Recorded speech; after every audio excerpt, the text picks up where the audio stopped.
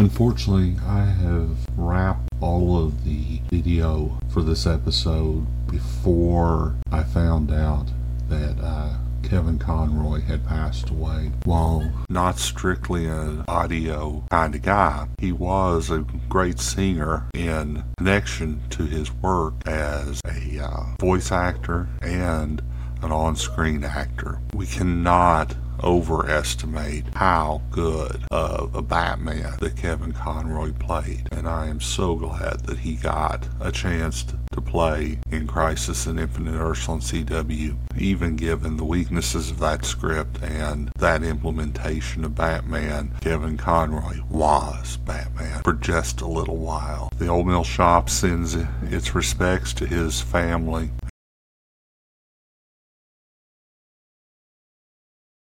Rather than summarizing the show ahead, or telling a ghost story this week, or coming up with some other cute story to share, I want to tell you about a band that's being hyped over on TikTok and even being called out by Rod Stewart himself, the Vintage Explosion. This group's a Scottish retro 60s band that is playing a lot of the classic 60s tunes. I've downloaded their first album live at the Blue Arrow Club, and I've played it at least 3 times in the last 24 hours. They have very good versions of The Wanderer, Smoke Gets in Your Eyes, and Pennies from Heaven. They even have a pretty decent version of Mess Around, even if the lead vocalist has no ability to take on Ray Charles. But then again, whoever has a chance at trying to take on Ray Charles? But Mess Around is a band tune, since each part of the band gets to show off, and their band shows off on Mess Around. So go onto Apple Music or on Spotify and download Live at the Blue Arrow Club and take a listen. Now, on with the show. We have over 100 years of wonderful recorded music out there. So why do most people listen to the same 100 songs? Like the treasures on the shelves of a thrift shop, there are so many great songs out there waiting for us to find. Let's find those treasures together. I am David Rankin, and this is the Old Mill Shop.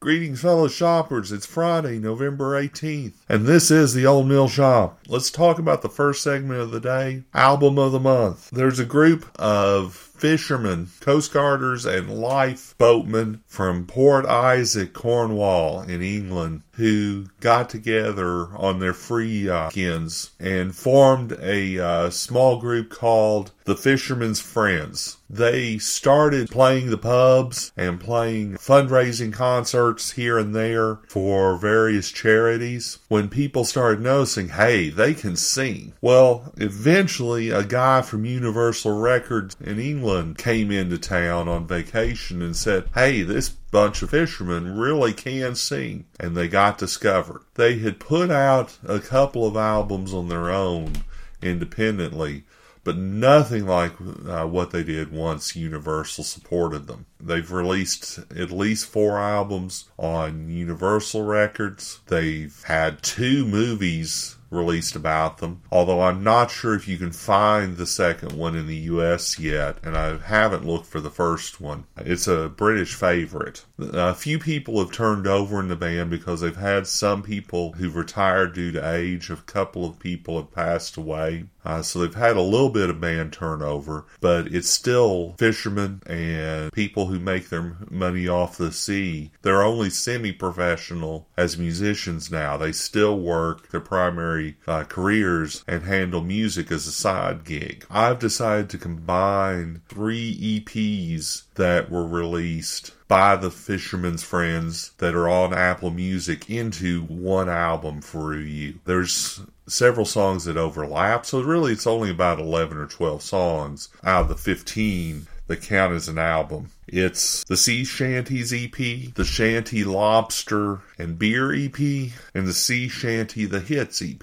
But put those 3 together, delete the duplicates, and you have a really neat early hits album for the Fisherman's Friends. It's an incredible collection of traditional sea songs done their way. Drunken Sailor is one that's covered by a lot of people, including Home Free, but the Friends put their own spin on it. few would bounce between verses of making the drunk guy sleep with the captain's daughter to a hard sing of keel hauling, and still make you think that they're trying to stay pleasant in the middle. The band has some really interesting interpretations of Keep Hauling, Swoop John B., and John Kanaka as well. But I think the two songs that rise to the occasion are Nelson's Blood. This hints at the bawdiness of sea shanties, and it refers to an old legend of tapping the admiral. When Lord Nelson died at Trafalgar, his body was put into a cask of brandy and topped off to try to preserve it for the way home. The legend goes that, of course, some of the brandy evaporated. Look up the angel's share. Any alcohol in a cask is going to have some evaporation. However, the false story goes that there was a lot less brandy in with the admiral than there should have been, that someone during the trip tapped the admiral. This tradition does go into a tradition of drinking directly from a whiskey barrel. If you've bought the whiskey from sketchy sources, you never know what's in it. But there are a lot of stories of people drinking from poorly sourced kegs and finding out at the bottom that there's something dead been preserved in it. So the final song I'll call out is No Hopers, Jokers, and Rogues. This made The Fisherman's Friend in the first place. The internet is full of people leaving comments about how this song has helped them through depression or hopelessness. I adore it, and it cheers me as well. I've never been blessed with a master plan in my life, either when my wife was alive or afterwards. We both joked that life was what happened to us while we were making plans, and usually the bigger the plans we make, the more God laughed. I can see every step of the way in the past where someone else's plan worked out well. But this song reminds me that it's okay to be almost 50, to be single and have no plan. And that's exactly where the no-hopers, the jokers, and the rogues have the most fun and are the most used to God. For me, I'm going to bring it on. Now, it's a little hard to find Fisherman's Friend on Apple Music. I'll show you some cuts here of spelling that the main artist page is The Fisherman's Friend. There is at least one Fisherman's Friend, and there's at least one or two Fishermen's Friends, plural, apostrophe S. I'll do my best to put up some links to show some pictures on this to show the various ways that they're showing up in Apple Music.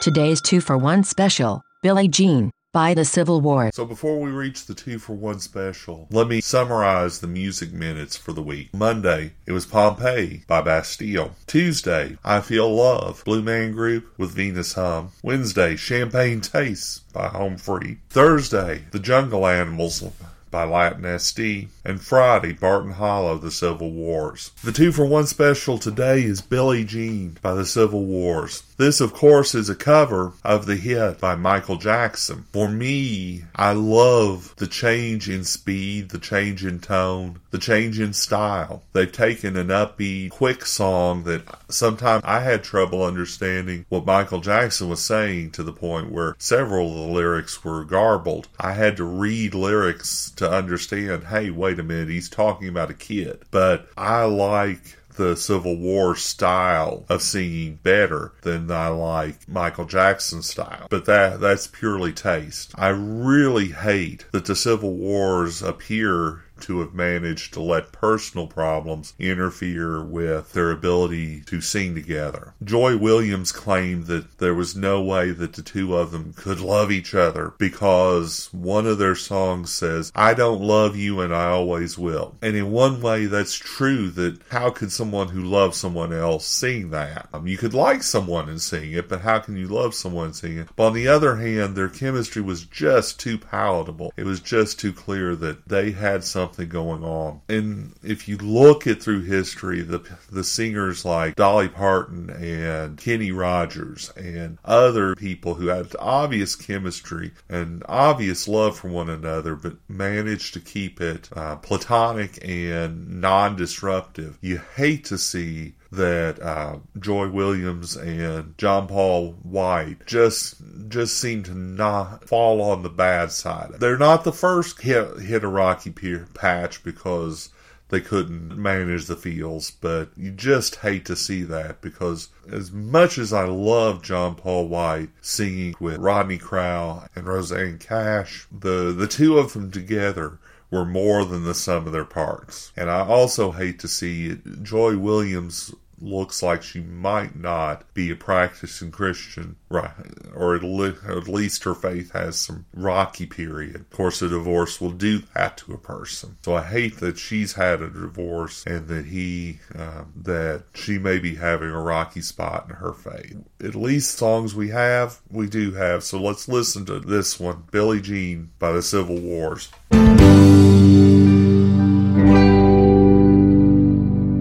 Why would you want to buy new or use CDs in the streaming era? There are several reasons why I like to actually own the CDs, own the physical platter, even though I'm getting a lot of music by streaming and being able to get access to more music than I've ever had. The first one, and we won't cover it a lot because we've covered it before, if I'm buying the CD from the musician, that's a more direct way of helping them than any other way that I have. If I'm paying them the money, I've helped the musician. In return, I've got music. A second reason for it is I own the music. When a streaming service and an artist or a label get into a spat, they can turn off supplying the music and you don't have access anymore. That can take a while sometimes. Also, there's an open question about the inheritability of downloaded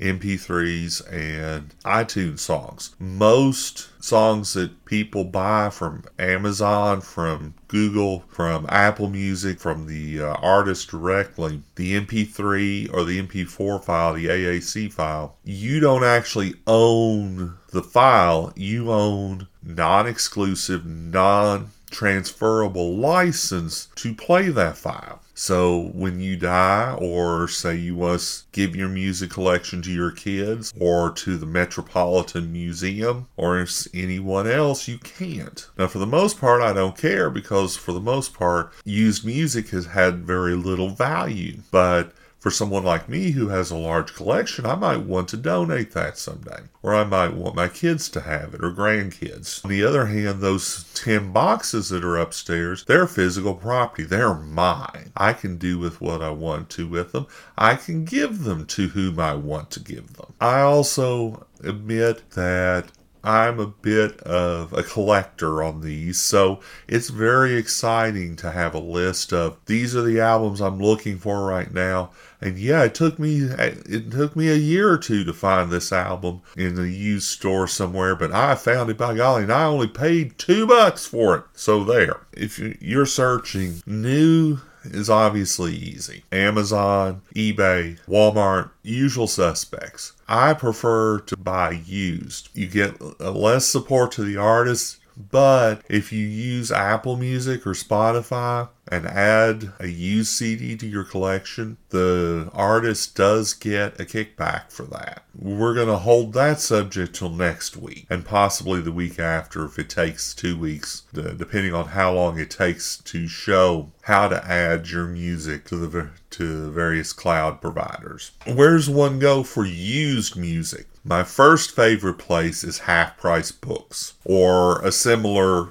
used book and used CD chain. I am a huge fan of Half Price Books. If I'm traveling a large distance, I will deliberately plan my trip so that I can stop at Half Price Books along the way. Most stores that have CDs have a clearance selection of CDs. Either main CDs will be at eye level and then the clearance will be below, or you go back into the clearance section in the back of the store and some of the racks will be CDs instead of books. Half Price Books also has dedicated outlet stores where they sell larger numbers of clearance CDs at significantly lower prices. Number two, a lot of local record stores and CD stores will have used sections. They will accept trade-ins or buy CDs, and you can buy used CDs from them. Some stores are really good and they have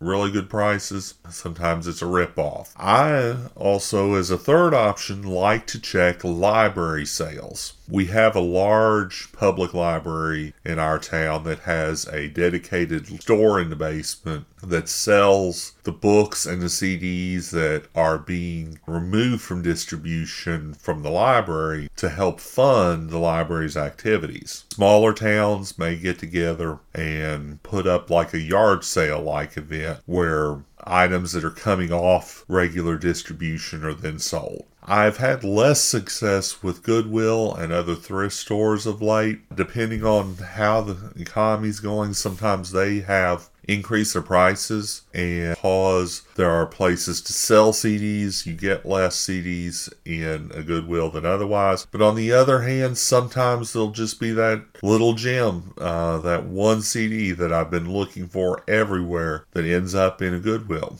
So thrift stores are one final place that I'll look for. Once you have the CDs, we need to take those CDs and get them onto the computer and into Apple Music or Spotify so that you can play them anywhere on your phone or iPad or whatever. This is usually going to take a computer, unfortunately. Usually there's no way to hook a CD player up to the iPad or to the phone. So we're going to take next week and possibly the week after to talk about the process of how to do that. So on that note, we're wrapping up another week of the Old Mill Shop. Thanks for stopping by. We'll see you next week. Please come back for the next episode of the Old Mill Shop. Thanks to Apple for use of the Samantha voice. Thanks to Zapsplat at www.zapsplat.com for theme song and incidental music. Copyright David W. Rankin Jr., DBA The Old Mill Shop Music Experience.